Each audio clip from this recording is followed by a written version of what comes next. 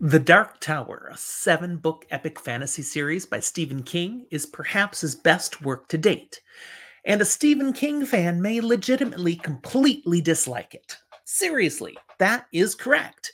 I'm here today to talk about this series. Full spoiler, let's go. Thanks for joining me. I'm Jim with Fantasy for the Ages, the show where a father and son, my son Zach, talk about fantasy, science fiction, and other nerdy things we enjoy. Today, it's just me here talking Stephen King, The Dark Tower, which Zachary hasn't touched yet. I can't really talk to him about it, but I can talk to you. I first found the Dark Tower series when book 3 had come out. That was 1991, The Wastelands. I didn't start with reading just The Wastelands. That would make me a monster. I instead looked, oh, cool, Stephen King. I'm reading a lot of his stuff. But this isn't the first book in the series, so I went back. I picked up The Gunslinger, which had already come out in 1982, but I wasn't reading any Stephen King at that point. And also picked up The Drawing of the Three, book 2, which had come out in 87. So I read all three of these right away. Great trilogy. Unfortunately, The Wastelands leaves you with a massive, unsatisfying cliffhanger. So then I, like many other frustrated fans, had to wait several years for a resolution. Wizard of Glass finally comes out, book 4 in 1997.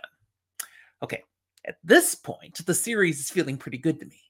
I was enjoying the heck out of it, actually. It was very different from the other Stephen King works that I had enjoyed, but still fantastic. I mean, it's fantasy now. But it's another 6 books until book 5, while a whole bunch of other Stephen King things come out. I mean, he's a prolific writer, and yet where's the next Dark Tower? It was getting a little frustrating. But book 5 comes out, Wolves of the Kala. Man, that one, my favorite to that point. It's still my favorite book of the Dark Tower series. So that's 2003 already now. And then King comes along and finishes the series with 2 books the very next year. Song of Susanna, followed by book 7 with the very original title, The Dark Tower. Yes, it's the name of the series, it's also the name of the final book. And this is where even a fan of the series can feel like it goes a little bit off the rails. First off, we've got a pretty unique yet straightforward epic fantasy series, I think, through the first 3 books. Roland Deschain, the last gunslinger, is on an epic quest to get to the Dark Tower, to climb to its top, to discover what is going on up there. Apparently, the entire world is connected to the Dark Tower in some mystical manner, and at the point of our story's beginning, the world has gone to crap. Or, as they like to say, the world has moved on. Clearly, something must be wrong at the Dark Tower. Can Roland do anything about it? That's barely the point. He simply believes it is his destiny to get there and to see what's what. Roland also apparently has an arch nemesis, the Man in Black. Not Johnny Cash, for those of you country fans who know about that, but a man who is known by many different names. Walter Paddock, Walter O'Dim, Martin, Randall Flagg, and more. There seems to be some symbiotic relationship between Roland and Walter, with Walter having magical abilities, seemingly mighty powers, and yet he doesn't do anything to stop Roland on his quest. Okay, you're the arch nemesis and you clearly aren't Roland to stop, but you won't stop him. Instead, you just taunt him. You put obstacles in his way, but they're all things that can be overcome. He continually seems to try to get Roland to cry off the quest rather than just stopping him, as if it's Roland's ability to decide to stop that is needed by Walter, not just stopping him. So, book 1, The Gunslinger, it mostly just sets the stage, though we do get introduced to a boy, Jake Chambers, a boy who will go on to be like a son to Roland. But he dies in this book. But no worries, it's fantasy. He'll be back. Book 2, The Drawing of the Three, sees us bring in 2 more primary characters, Eddie Dean and Odetta Holmes. Eddie Dean is a heroin addict, but we'll get over that. Odetta suffers from split personalities, so she's also Detta Walker. And as pleasant and genteel as Odetta is, Detta is the complete opposite. She's nasty. But eventually, through this ordeal in the story, her personalities mostly merge, and we get a new, blended, stronger personality named Susanna. And soon thereafter, Susanna becomes Susanna Dean as she and Eddie become a thing. As we move into book 3, The Wastelands, we find Eddie and Susanna have become gunslingers, apprentices under Roland. And the three of them end up bringing another character into our story. But wait, you know him, you love him, the boy Jake is returned. You know, the one who died. But now he's not. This fantasy involves parallel dimensions, varied timelines, multiple variations of all the worlds. And somehow they're all tied to this one Dark Tower. There's not multiple Dark Towers, there's just the one. So, anyways, Jake lives again. And Jake attracts yet another primary character, a super intelligent animal, kind of like a dog, but not, called Oi. He's a Billy Bumbler. He's extremely intelligent, more so than your average Billy Bumbler, and he's just adorable. The whole Oi element in this story is wonderful. One of the best things Stephen King did in The Dark Tower. I love Oi. Everyone loves Oi.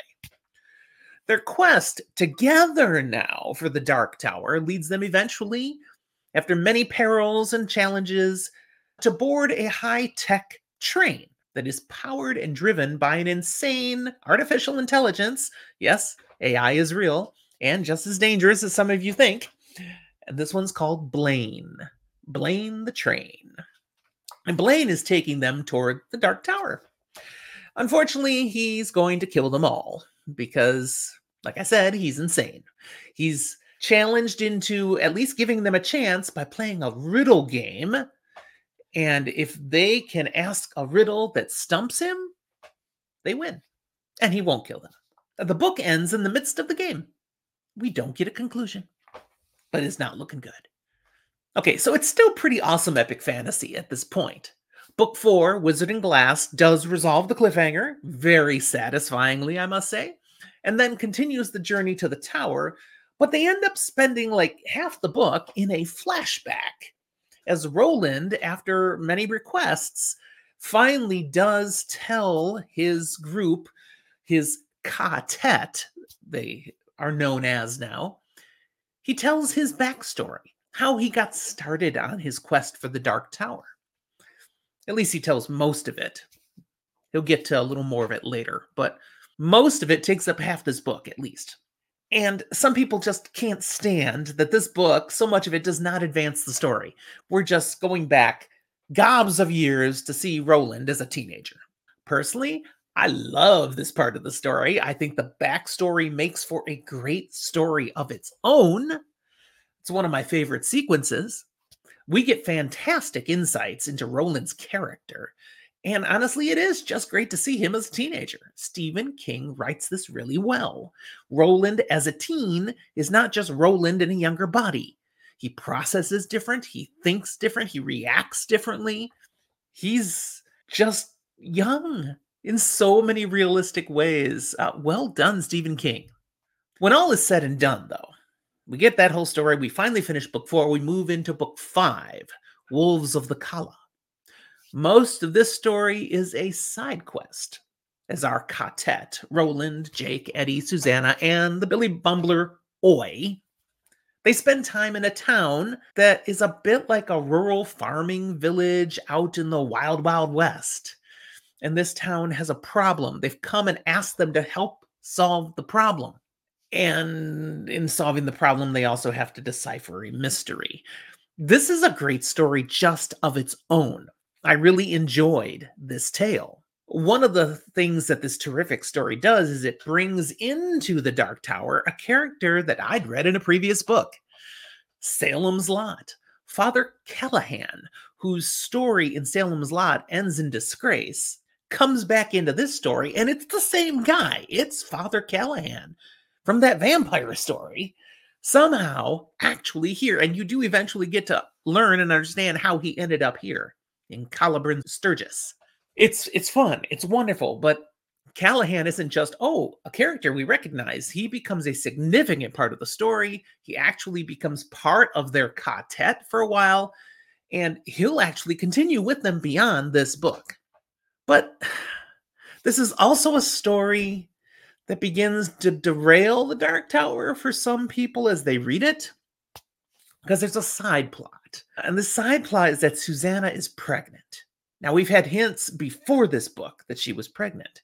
And the pregnancy goes back to how they brought Jake Chambers into the world. And I'm not going to go into all of that, but this pregnancy is not the result of her and Eddie. It's result of some diabolical means. And this is not a normal pregnancy. And it's also triggered seemingly yet another new personality in Susanna, Mia.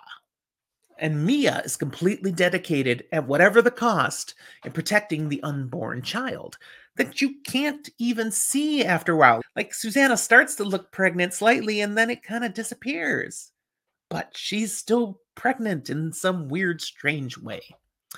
Just after the climax of the story, Susanna disappears. She has allowed Mia to take over her body. Kind of had made a deal. It's part of the climax again. Don't need to get into it. Just say it's complicated. Mia travels through a mystical door that they had found in the story to go to another world in order to have her baby. Our group is going to need to follow to save her and stop whatever is going wrong. But the story ends with that unresolved. Again, a cliffhanger. But if you remember from what I said earlier, they only had to wait a year. The next year, we get book 6, Song of Susanna. Yes, we're going to resolve all this. No, we won't. This book is crap. Compared to the rest of the series, this is by far the weakest. It is my least favorite. And pretty much every Dark Tower reader I've talked to has agreed this is their least favorite story. It's not that it's pointless. It's mostly just set up for book 7. But there's a whole bunch of things from book 5 and earlier that could be resolved that it doesn't. It just toils through and muddles along. It's frustrating. A lot of it's not that significant. The story raises the prominence of the Crimson King, for example. We've had him alluded to it multiple times throughout the Dark Tower books. He will ultimately will be waiting at the Dark Tower, but he's no big thing in the end. It just kind of resolves. And also, we will not have that in this book. That's going to be in the next book. We have a bunch of additional happenings in New York City and up in Maine. And we get direct interaction in Maine with the author of this book, Stephen King. Yes, the author actually writes himself into the book quite thoroughly, significantly, meaningfully, and even somewhat unflatteringly. But the biggest issue with the book is that next to nothing, again, gets done.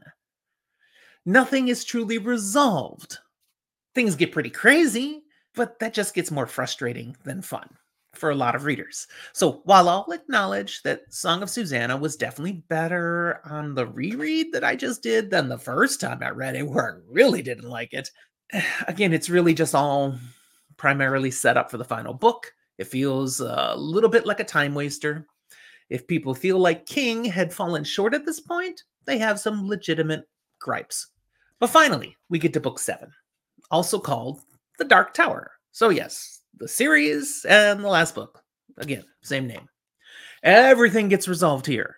Susanna has her baby, but really it's Mia who has the baby, whom we learn here isn't actually part of Susanna's mental illness at all, but is actually some sort of demon who had hitchhiked along in Susanna's body. The child, Mordred, initially adorable, very quickly turns into a spider-like creature and eats his mother. Sucks her dry. Apparently Mordred is some sort of half-human, half-spider lycanthrope. Another key resolution in this book is the removal of everyone of significance from Roland. Father Callahan, he dies heroically in a battle against vampires, saving Jake. Eddie dies by gunfire after a battle that they won against overwhelming odds, but they managed to win it, And then one of the guys that's dying, they think he's already down for the count, gets one last shot off. Sucker shot and kills Eddie. Although he lingers for days. It's brutal. Jake dies a little later on, saving Stephen King's life. Yeah, back in Maine, because Stephen King was being an idiot. Really? And Susanna doesn't die. Yay, but she gets to leave. She gets to go back to her own world through a door, a magical door, where she gets to reconnect with a different version of Eddie because she's just been so grief struck that her husband's gone. And oh no, she gets Eddie again. And he somehow recognizes her, knows that she's meant for him, even though they've never met before. It's weird. And even Oi dies, saving Roland from his spider son, who then is killed very easily by Roland, and that whole plot line just kind of seemed to serve the purpose of killing Oi. It's like, what? That was pointless. Oh, and because he can, Stephen King throws in one new primary character along the way just before Susanna and Oi exit stage right. And that's a boy named Patrick. He's someone they rescue. They find that he has been held hopelessly captive. He's been tortured and mutilated for years, untold years, including his tongue has been torn out. And he has a special ability, magic. He can draw things into reality. The boy doesn't know he can do it. No one knows it. They discover it. He also can erase things from existence. Paper, pencil, and a little eraser is all it takes. Okay, that's some pretty powerful magic, but what the heck? Why are we introducing this halfway through the final book of the series? Well, we find out it's for a little Deus Ex Machina because we get to the tower and there's the Crimson King. He's up on a balcony in the tower, ready to, throw sneeches at them, make everything horrible, make it impossible for Roland to complete his quest. So he has Patrick draw him and then erase him. And it erases the Crimson King. Almost. A tiny touch of humor. He runs out of eraser before he can get rid of the eyes. So the eyes remain. Yeah, just floating orbs stuck on the balcony. They can't do anything. They can't say anything. They're just floating eyeballs. So Crimson King goes out like a punk. And then finally, the big finish. First, with Roland in the Dark Tower, he's walked in, and Stephen King, as the author writing the book, says, you might want to stop here. Here's your happy ending. Roland has achieved his quest. Susanna is back with Eddie Dean. They're going to have a happy life, reconnect with Jake. Everything could be wonderful. We don't really need to know anything else, do we? Yeah, nobody ever stops there. So then you read on and you get to experience Roland going up through the tower. He makes it to the top of the tower. The mystery is solved. There's no one there. But there is a door that Roland feels a compulsion to open. And it's a magic door like so many others we've seen, but this one, the compulsion is so strong, Roland cannot stop. He doesn't want to go through this door, but he has to go through this door, and as he goes through, he knows what's happening. He suddenly remembers everything, and we see him walk through the door into the exact same setting where the Gunslinger Book 1 began. And as his memory of this whole experience starts to fade away, the one thing Roland is thinking is, maybe this time it will be different. What?